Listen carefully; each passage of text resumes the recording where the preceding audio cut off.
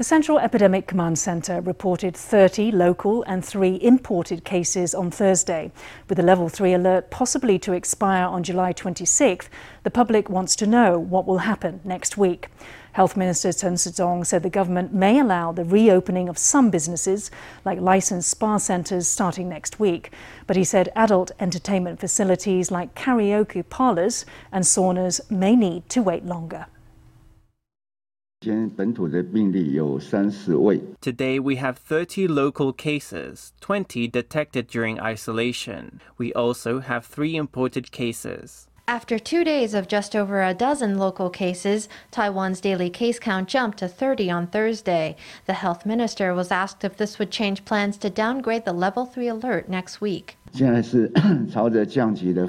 We are working hard in the direction of lowering the COVID alert. We have almost finalized the relevant guidelines. We have yet to see a significant rise in cases with an unknown infection source, so the direction we're moving in remains the same. Of the 30 new local cases, 24 can be traced back to a known infection source.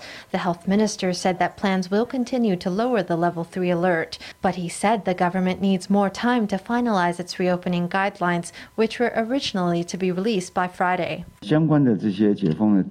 The relevant guidelines for reopening remain under discussion. The 8 major adult entertainment businesses can expect to wait longer for the reopening. Any downgrade of the COVID alert will need to be gradual. With the epidemic easing, the executive yuan is considering lowering Level 3, although it's emphasized that some businesses will not be allowed to reopen right away. For instance, licensed spa and massage centers may get the green light first, while adult entertainment facilities will have to wait.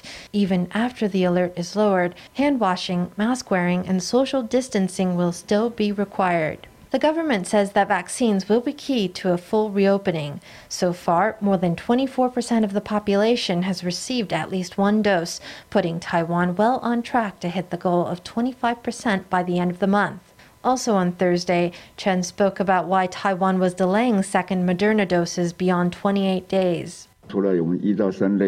Our first 3 priority groups can still get the second dose within 4 weeks of the first, but all other Moderna vaccine recipients will need to wait 10 to 12 weeks between doses. This change is based on studies that have shown 1 dose of Moderna can achieve 81% protection. The CECC said the policy is designed to boost 1-dose vaccine coverage as quickly as possible. It said that depending on the epidemic's development and the vaccine supply, it will adjust its policy on a rolling basis. Taiwan has ordered another 36 million doses of the Moderna COVID vaccine to be delivered over 2 years. Let's go now to the Central Epidemic Command Centre. We'll receive 20 million doses next year and another 15 million doses the following year. We have an open purchase contract for 5 million doses, and 1 million of that will be delivered by the 4th quarter of this year. The latest order comes on top of 19.81 million COVID vaccines already ordered. In addition, there are 5.87 million doses donated by foreign countries and 15 million doses of Pfizer donated by private organizations.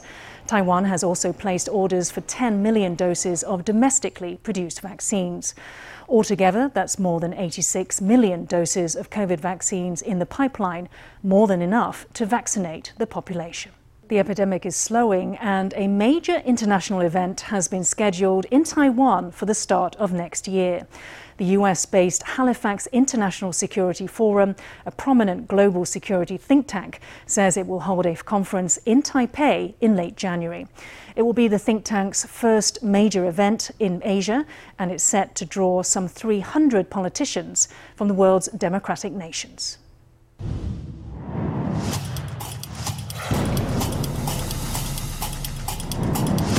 The Washington-based Halifax International Security Forum is coming to Taipei. It will be held January 21st to 23rd of next year. This will be the first time it will hold a major meeting anywhere in Asia, and it's chosen Taiwan, where it will present an award to President Tsai Ing-wen. Tsai Ing-wen is now arguably the most powerful female politician in the Chinese-speaking world. This May, the Halifax International Security Forum announced that President Tsai had won the 2020 John McCain Prize for Leadership in Public Service.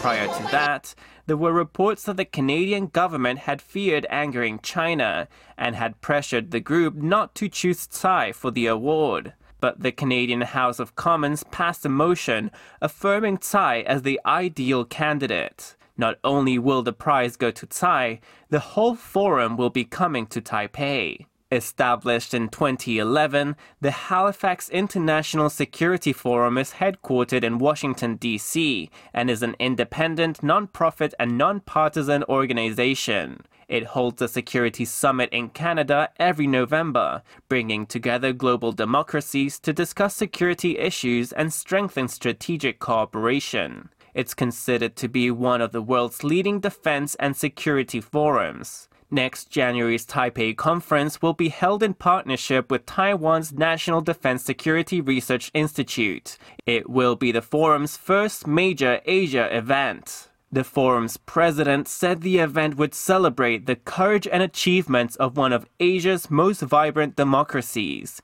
He said that all people who value democracy will recognize the importance of showing solidarity with Taiwan at this time. This international security forum is taking real action to support democratic Taiwan. It's taking real action to remind the free world the importance of helping, supporting, and protecting Taiwan, which is on the front line of democracy. Scholar Shen Rongqing said that the forum's annual security summit usually draws more than 300 participants from more than 80 democracies around the world. He expects that same number of people to fly in next year for the Taipei conference. The guest list of this international security event could include U.S. and Canadian congressmen, as well as former presidents and former prime ministers.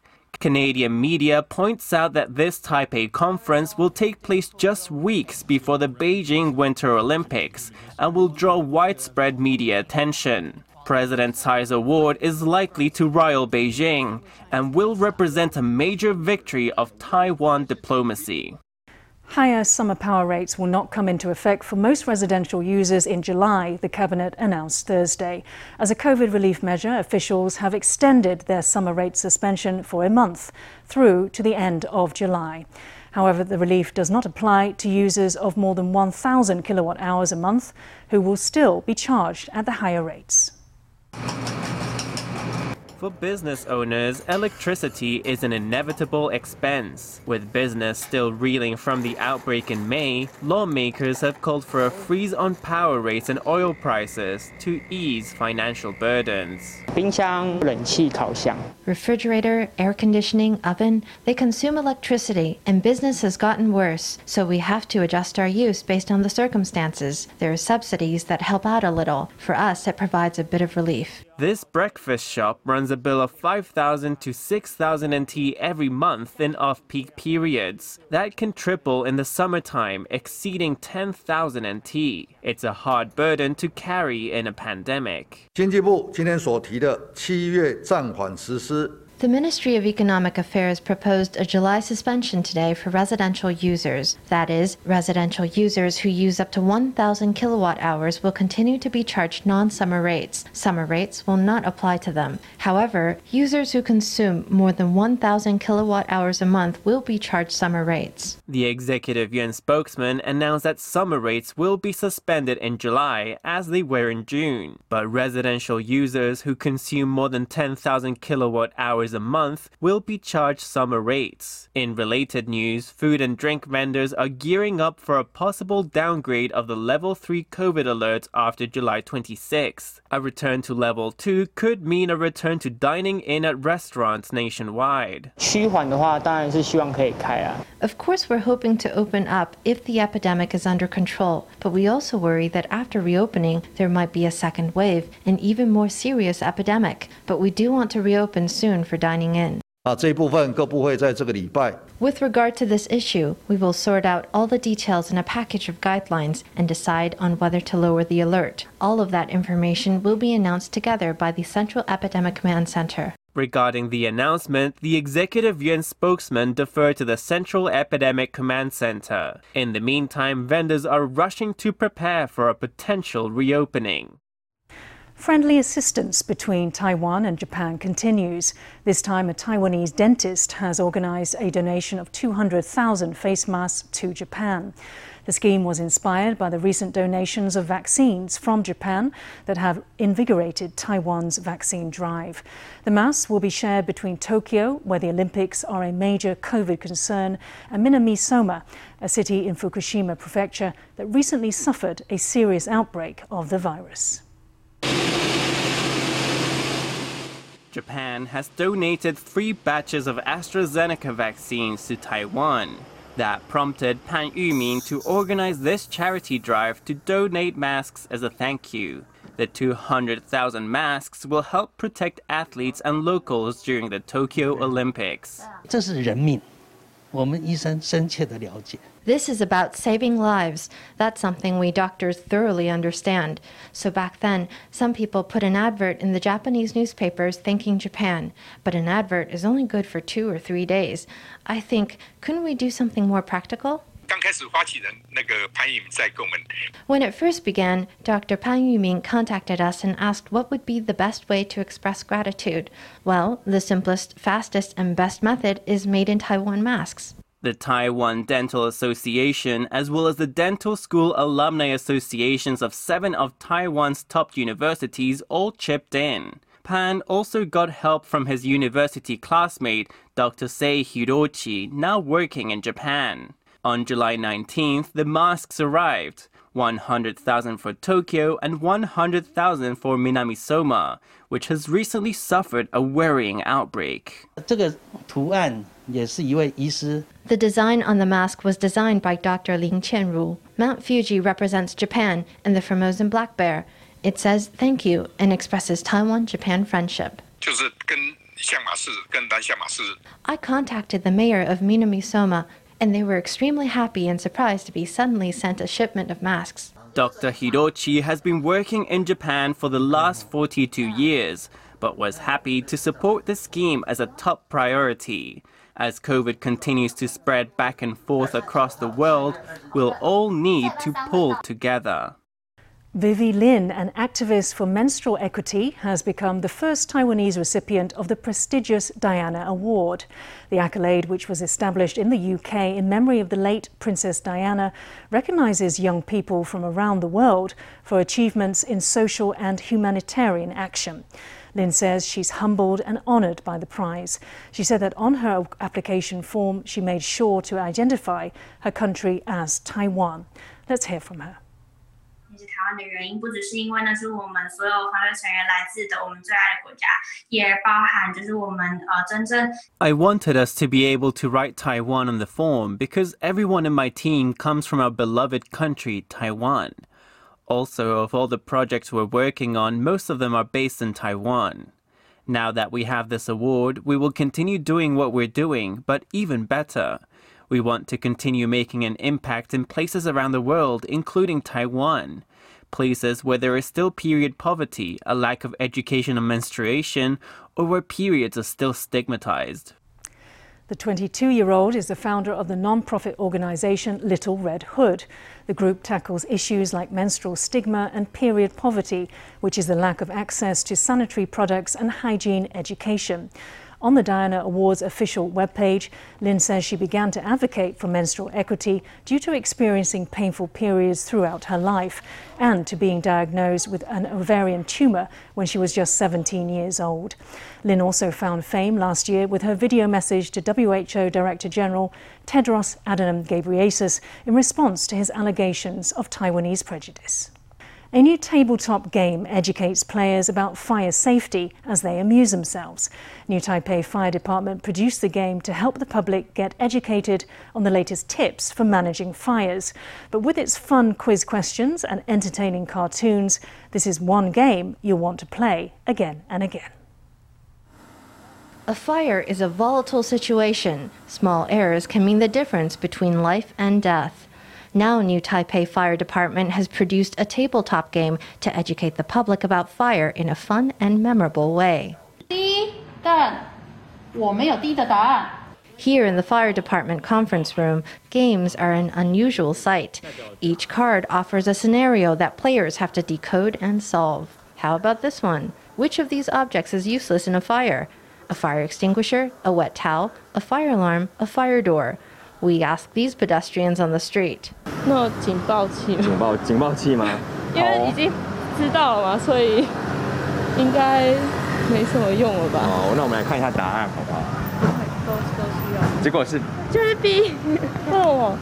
Ideas once taken as good practice might now be outdated as new research and strategies emerge. Something you learned as a child might not be as accurate as you think. That's why the fun revelations from this game are so important. 详细的详解可以告诉说 It explains in detail what to do if you encounter a fire.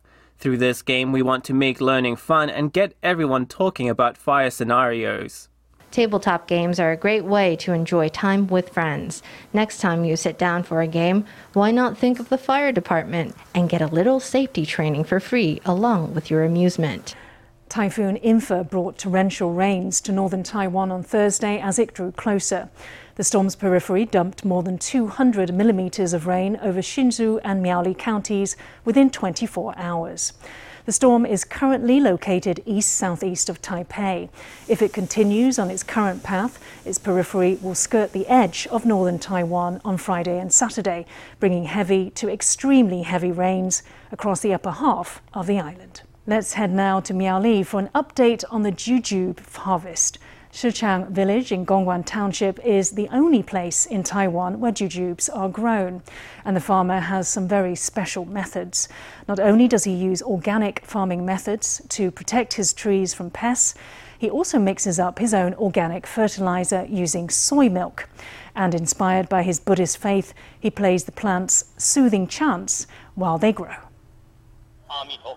2 years ago, this devout Buddhist farmer landed on a new technique, nourishing his jujube trees with Buddhist chanting. He wants to give them all the TLC they need to grow strong and beautiful. 老公，你怎么照顾你的红枣？我，对啊，天天就来哦，是来看哈。 Apart from listening to the names of the Buddhas, the jujubes also get fed with soy milk. First, the farmer soaks and grinds the beans, then adds molasses and probiotics and leaves the drink to ferment for 10 days. This high-grade fertilizer helps the fruit trees grow and protects them through drought. It even wards off pests. All our farmers put their heart into their work. Some fertilizers are based on soybeans, others use dairy milk. It depends on the stage of growth. In the early stages, you generally use soybeans because they contain more nitrogen.